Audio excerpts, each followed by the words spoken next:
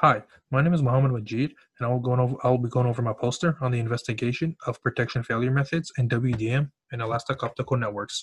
I conducted this research with Professor Bhairav Ramamurthy from the Department of Computer Science and Engineering from the University of Nebraska-Lincoln.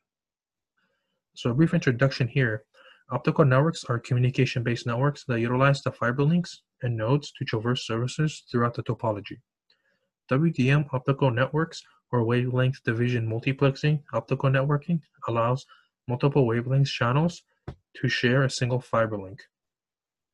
This increases the transmission of data rates, but this occurs and performs in a fixed grid scenario.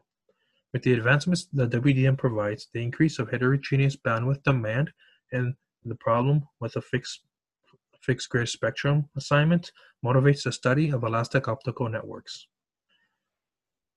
WDM utilizes the routing and wavelength assignment problem, where elastic optical networks focuses on the routing and spectrum assignment problem. In elastic optical networks, each request is given a specific amount of spectrum in regard to the bitrate demand of the request, assisted through bandwidth variable transponders. The purpose of this study is to investigate the problem of single-link failures. A single-link failure is unpredictable, and it does occur in a network. Then it can redirect the network while bringing major data loss, especially for any services traversing through the failed link. To tackle such a problem, we investigate different forms of protection failure methods while proposing a solution ourselves. The solution is a unicast segment-based algorithm, also called the USP algorithm. Another big motivation is that segment-based protection has an answer for both the lacking parts of link and path-based protection. Going over the main constraints in elastic optical networks, spectrum continuity constraint is where each fiber link from the working path must use the same spectrum throughout. The spectrum contiguity constraints relates to the adjacency of each spectrum assigned, for each fiber link in the working path.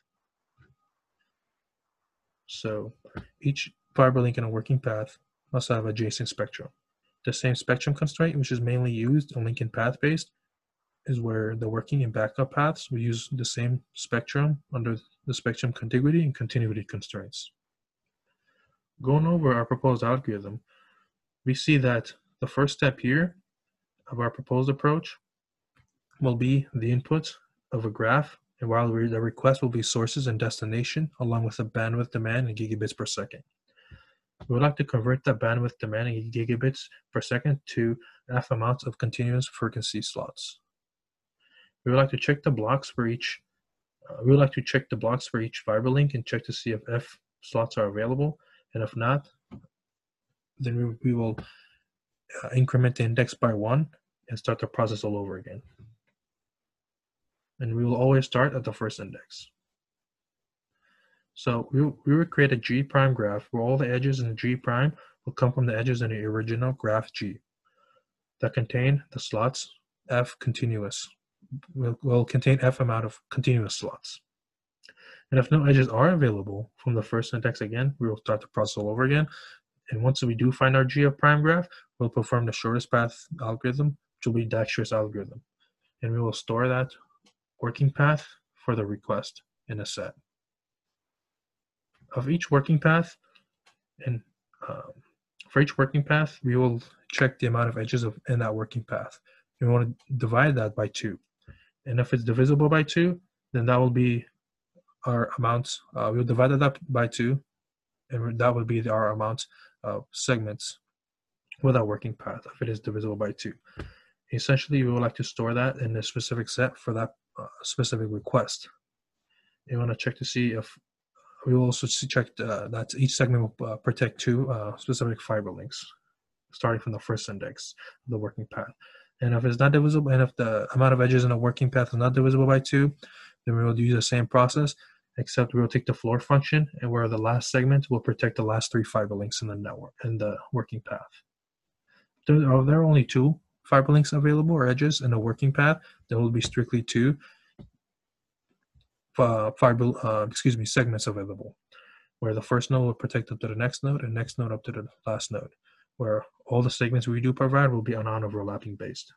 And if only one edge exists in a working path, then we'll just take the shortest path algorithm, find the disjoint path, and store that in a set specifically for the backup path of that request. And assign the necessary slots needed for the working a backup path using the first fit method.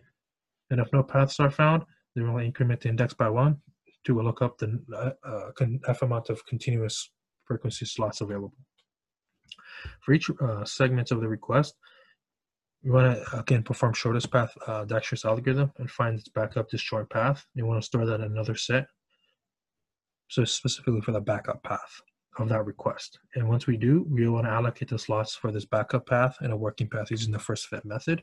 And if no paths are available, again, we want to increment the index by 1 and start the process all over again, where essentially we would like to output the working path and a backup path of each segment for that request. Now for the experiment itself, we use 4 main data sets, where each data set contains a source and end destination node, along with the bitrate demand in gigabits per second, where each request will also have their own single link failure to deal with as well. We also use figure 1 as our NSF network topology that we use, and we constructed a Hamiltonian cycle from figure 1 into figure 2 for our link-based protection. So with our preliminary results here, we like to relate the number of frequency slots and fiber links used for each method in order to carry out the request. We use our proposed approach, which we compared to path and link-based algorithms to better understand our approach in terms of functionalities with the other methods. The frequency slots and fiber links that are used to carry out the request during a single link failure was observed, where our proposed approach was definitely comparable with both a link and path-based protection algorithms. The slots used during a failure is very similar to the existing link and path-based algorithms. Thus, we can see that even in figure 3 and 4 in request 2, that the same number of slots and fiber links that are used are the same for all the methods to carry out the request properly during a single link failure.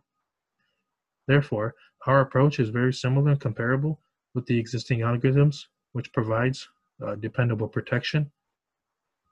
And our approach is reliable and committed to providing the protection needed during a single link failure through fiber links and slots used. In the future, we would like to apply each algorithm in a large elastic optical network based simulator for many different types of requests, while calculating the complexity, spectrum utilization, blocking probability, and resource utilization ratio of each algorithm for a full optimal comparison. We would like to also take advantage of bandwidth variable transponders in considering the distance each request takes, and uses information to determine the modulation formats to apply that to the working request. We would also like to incorporate multiple network topologies for each method to provide, again, more concrete data. I would like to acknowledge Professor Byron Ramamurthy, my UNL faculty mentor, and the UNL McNair program, Scholars Program, for all of their guidance and help throughout this research project. Thank you very much for your time, and I would really appreciate you listening to me. Thank you.